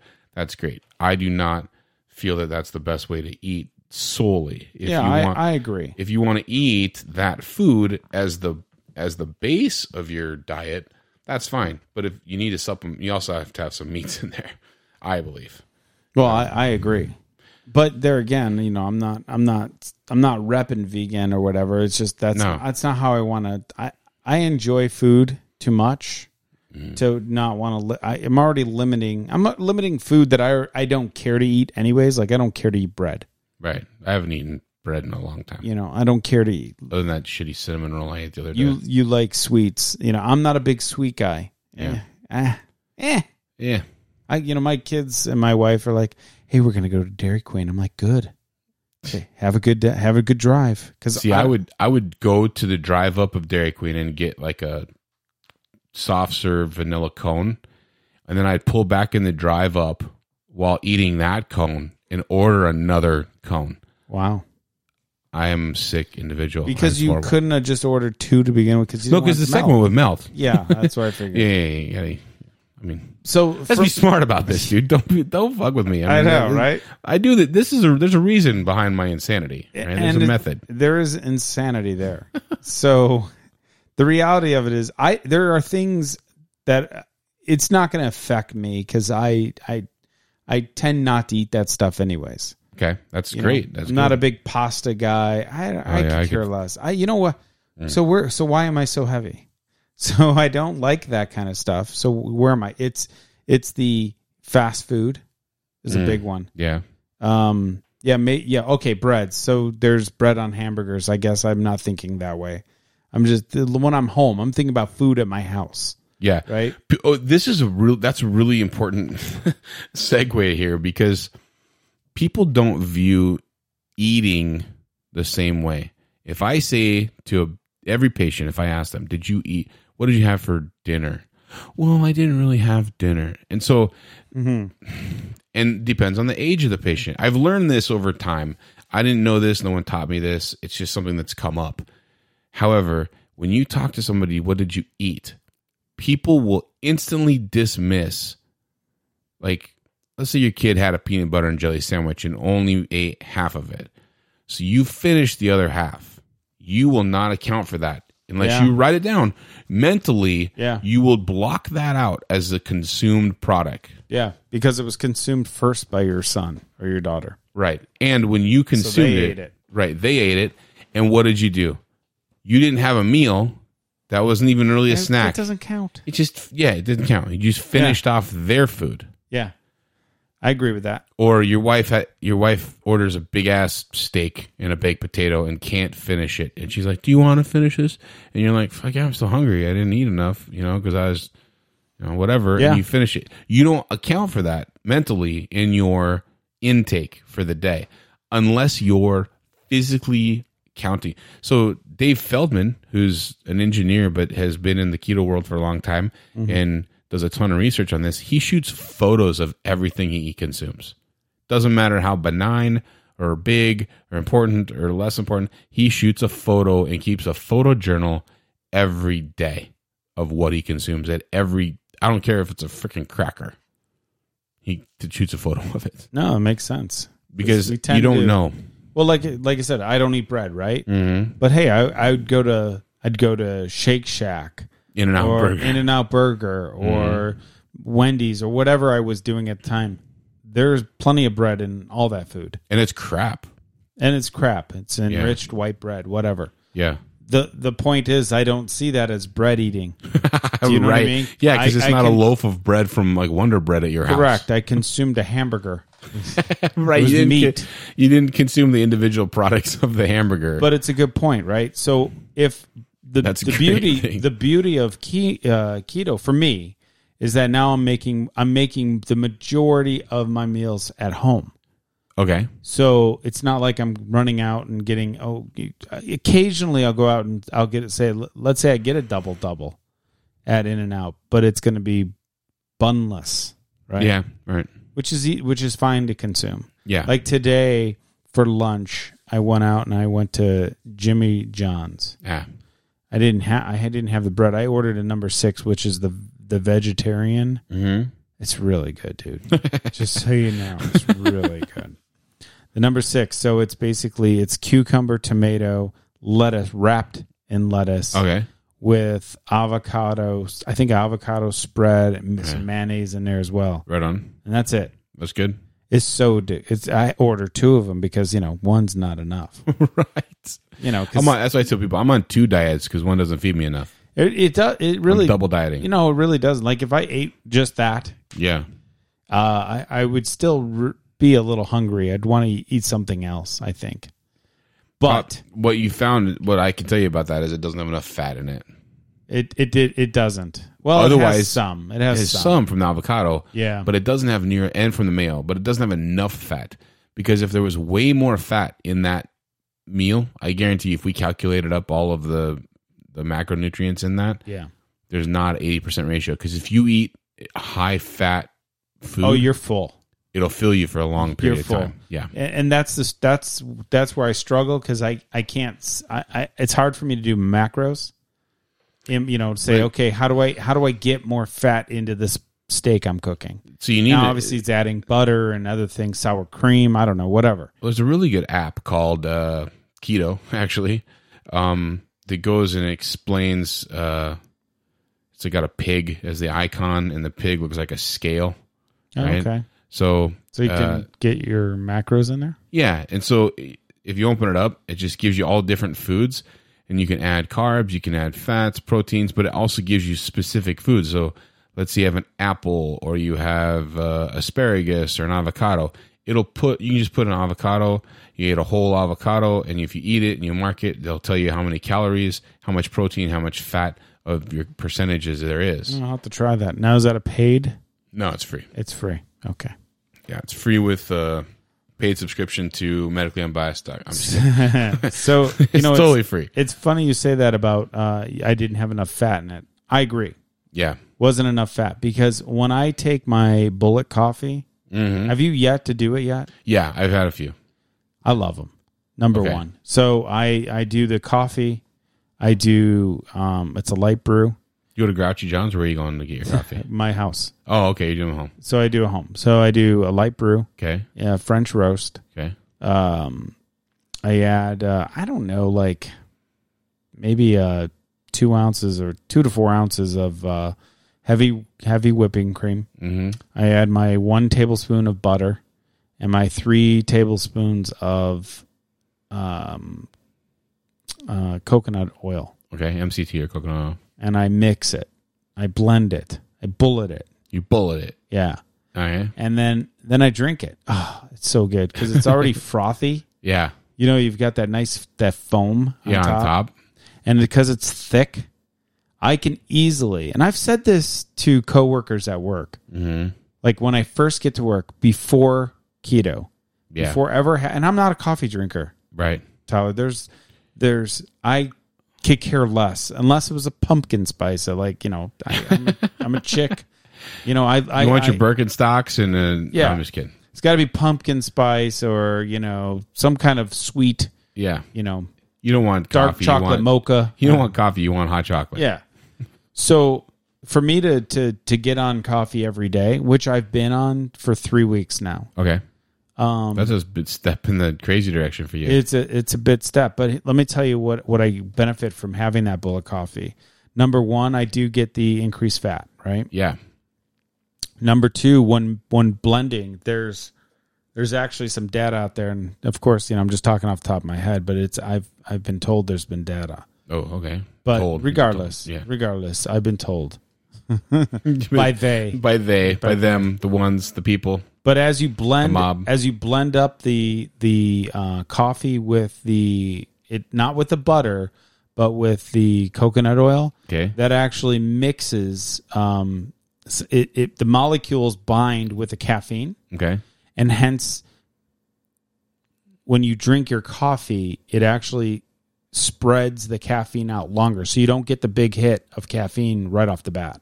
Oh, so it slows your uptake of it. It slows your metabolism of your caffeine over a longer period of time. That's cool. And then with the added fat, you're not hungry. So if anybody knew me, when I would come to work, the first thing I would do is like, before we go for a report, I'm going to go downstairs and get some food. Is that all right? Because I'm starving. I literally slept all day, didn't eat all day, and I would come to work just hungry. Yeah. Now I come to work with my bullet coffee, and I sip on it as I'm getting my report, and I'm drinking it with a big smile on my face going, damn, this is good stuff. And I won't be it'd be 1 a.m. by the time I feel Yeah, you hungry. start at like 6 p.m., right? Yeah, 6 p.m. Right, so you're 7 hours later before you're even feeling the need to eat which is frustrating because my facility to get food in the cafeteria closes at 11:30. Right. So I need to go down and get it, or have it eat packed. It cold, or I bring it, I bring it now. Yeah. And I'm telling you, man, it has made such a huge difference. I don't feel cool. I'm not as tired. Yeah. I don't not as irritable. Yeah, I don't drink energy drinks unless I come here because I want to be full of energy. But the reality of it is I don't need it. Yeah. I've noticed now, of course, when you first start keto, you're going to be tired. That keto flu. I didn't get the keto flu. Everyone talks about it, and I didn't experience I was tired. it at all. I experienced I had experienced a headache that first day. So the headache isn't from... Okay, that's the misconception. The headache's from the quick, acute stoppage of carbs. No, I get it. I'm saying... Or caffeine, depending on... Sure. But you didn't stop the caffeine. Some people out there, not only do they have the headache, they're tired. They're, it's fatigue. Their body's changing. Yes, correct. However, just putting on a beta blocker, I give someone a beta blocker, and they're going to be 3 days. They're going to feel like crap. Yeah. So hence the keto flu. That I guess. No, that makes sense. I get what they're saying. Feel like shit is what they're getting at. Yeah. So some people do. I didn't. Feel I had the first 1 or 2 days. I was like, ugh. My wife's like, you need to get up and do something because you're just laying on a bump couch. on a log. I was. Now I even mentioned it to my wife today. I said, it's pretty nice because I haven't been tired with the kids in the afternoon. I've been great. That's cool. Plenty of energy. Been doing. And one of the better things that I think from this keto diet is that when I am hungry, I feel because my body says, "Hey, you're hungry," not because my body like I'm shaky hungry or I'm thinking to myself, but I have all this extra fat. I should just pull from it. Right? I'm pulling from it. Yeah, I'm pulling from it, but now it's more of my stomach is hungry versus my mind being hungry. So in other words, you're not in the position where the bell has rung and Pavlov is it's time for you to eat. Yeah, like my brain's not saying you need to eat because I can't break down the 5,000 ounces of glucose that you currently have in fat, right? So my brain's not. Yeah, but you're much less than me. You only have 5,000 ounces. But you know what I'm getting at. Yeah, right? I got you. So I could burn, and then my body would say, all right, it's time for food from my stomach standpoint, saying you need to eat because you are hungry naturally. Yeah, your body wants substance. But Correct. It's funny. Have you ever experienced this? I didn't experience this till I was on keto, super heavy duty, but I've been experiencing this more so lately. That when I'm hungry, I'm not hungry for crap food. Yes. I desire like real food. Yeah. This morning I woke up and I was hungry. But it used to be I'd wake up and I'd eat a couple bowls of cereal and I guarantee you drink a glass of orange juice and head out the door. Dude, I guarantee you throwing a bowl of coffee, like if you made it yourself, I guarantee you. No, but this morning I ate like tons of protein. I had a bunch of eggs, some bacon, and an avocado. Yeah. But I made it, and I took the time to make breakfast, right? I didn't used to give two shits about taking the time. Yeah. But I was hungry for real food. I wasn't hungry for cereal. I wasn't craving the carbs. I was craving quality, I guess. Yeah. Because I would say, it'd go up. I'd have hot peaks and valleys, right? When I'm the high, I'm like shaky hungry. Or no, when I'm the high, I'm just like, I'm good. But when I get really low, even if it's sugar related, I'm like, oh, I'm shaky. I need sugar. Right. That's what I need. Now I care less about sugar to begin with. Right. So it's not peak and valley. I flattened a curve. Right. In a sense. Okay. Right. I'm sure everyone can relate with flattening the curve. Oh yeah, we've been talking endlessly about that shit. Yeah, go ahead. I got you. So I flattened that curve. So I actually feel better. Overall better. More energy. I can expend more energy. It doesn't take a lot of food per se, especially if I get high fat and stuff to feel full, right, and to maintain. But here again, I am going to be incorporating. I have not done it yet, but I have a couple of boxes, and I've been meaning to bring you some. Is those ketones? Oh yeah. So I'm curious about that stuff, and I need to go do some more research about it because Dr. Tro, you guys can look him up on Twitter, TRO, Dr. TRO. He has a great podcast as well, and he talks a lot about diet and about nutrition, and he shows pictures of when he graduated medical school, how he was morbidly obese and a big fat doctor, and now he's super physically fit, not because he jogs and runs and exercises all the time, but because he does keto and intermittent fasting, and he has helped hundreds, if not thousands, of patients get off medications from blood pressure meds, diabetes meds. He's a super great guy. I highly suggest you guys seek him out for data when it comes to keto and ketosis and understanding dietary requirements. That guy's a wealth of information. Him and Jason Fung both have a lot of data. But check out Dr. Tro, TRO, on Twitter. He can really guide you down that path if you're curious about it and want to know more. He's got a lot of info. And Diet Doctor as well, dietdoctor.com. Professor Tim Noakes and the tons of people that are there have tons of recipes for you. So to me, keto is not a diet. Just like being vegan is a lifestyle, Yeah. Doing keto is like, now I say that, but it comes with, again, a little concern because if you don't have to ask people if they're vegan, they'll tell you. Like, you will know in the first 10 minutes of meeting somebody. Oh, by the way, I'm vegan. Like, I didn't ask you, but cool, I guess. Like, whatever. Yeah. Keto's kind of that way too. Yeah. But I think what happens is when people find successes in whatever they do, they're excited and they want other people to have that same euphoric feeling and the same success. So they tell other people more often. I mean, if you're miserable, it's not often you're on, you really want to feel like crap? You should have this. Nobody does that. Yeah, nobody. No. Although if you're treated like shit somewhere, you'll tell everybody. Yeah. Negative press happens quickly when it comes to how you're treated, but how you feel by something you've done on your own.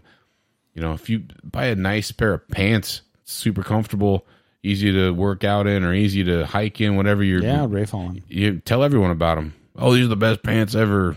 You have. I'm guilty. Fine, I'm guilty. Right? I'm high maintenance. I'm a fat high maintenance guy. Okay, deal with it. I do. I do. So anyway, I hope you guys got some good info from this. I know we've been hitting the coronavirus stuff and the keto stuff in the last couple of weeks pretty hard, but honestly, this is the biggest stuff happening in America right now. And if we don't open the discussion to counterpoints and open the discussion to what's going on in the world and really discussing, the real truths behind it, I think as a country, we're in trouble. We need the science to dictate the science. We need the scientists to stay being scientists and stop being politicians if that's what they think they're becoming. I feel that we've gotten too right brain, left wing, left wing, ideologies here, and that's not helpful in a truly medically scientific community. It needs to be unbiased. It needs to be a discussion, and everyone can have their opinion based on the information they have, but unless we come together and have these arguments, the counterpoints, the position changes, and the differences of opinion, we're never going to get ahead. This is going to drag on for eternity, and our kids will never fucking go back to school. I know, right? It's at least here. I don't know what other places are doing, but I know Colorado's open. Colorado's going to school. Yep. But so I was told Nye County is going to school. I guess I'm moving. Do you know how many people have said that? Like they're going to gain. I have no idea where Nye County is. It's up north, right? No, that's Pahrump. Oh, is it Pahrump? Yeah. All right.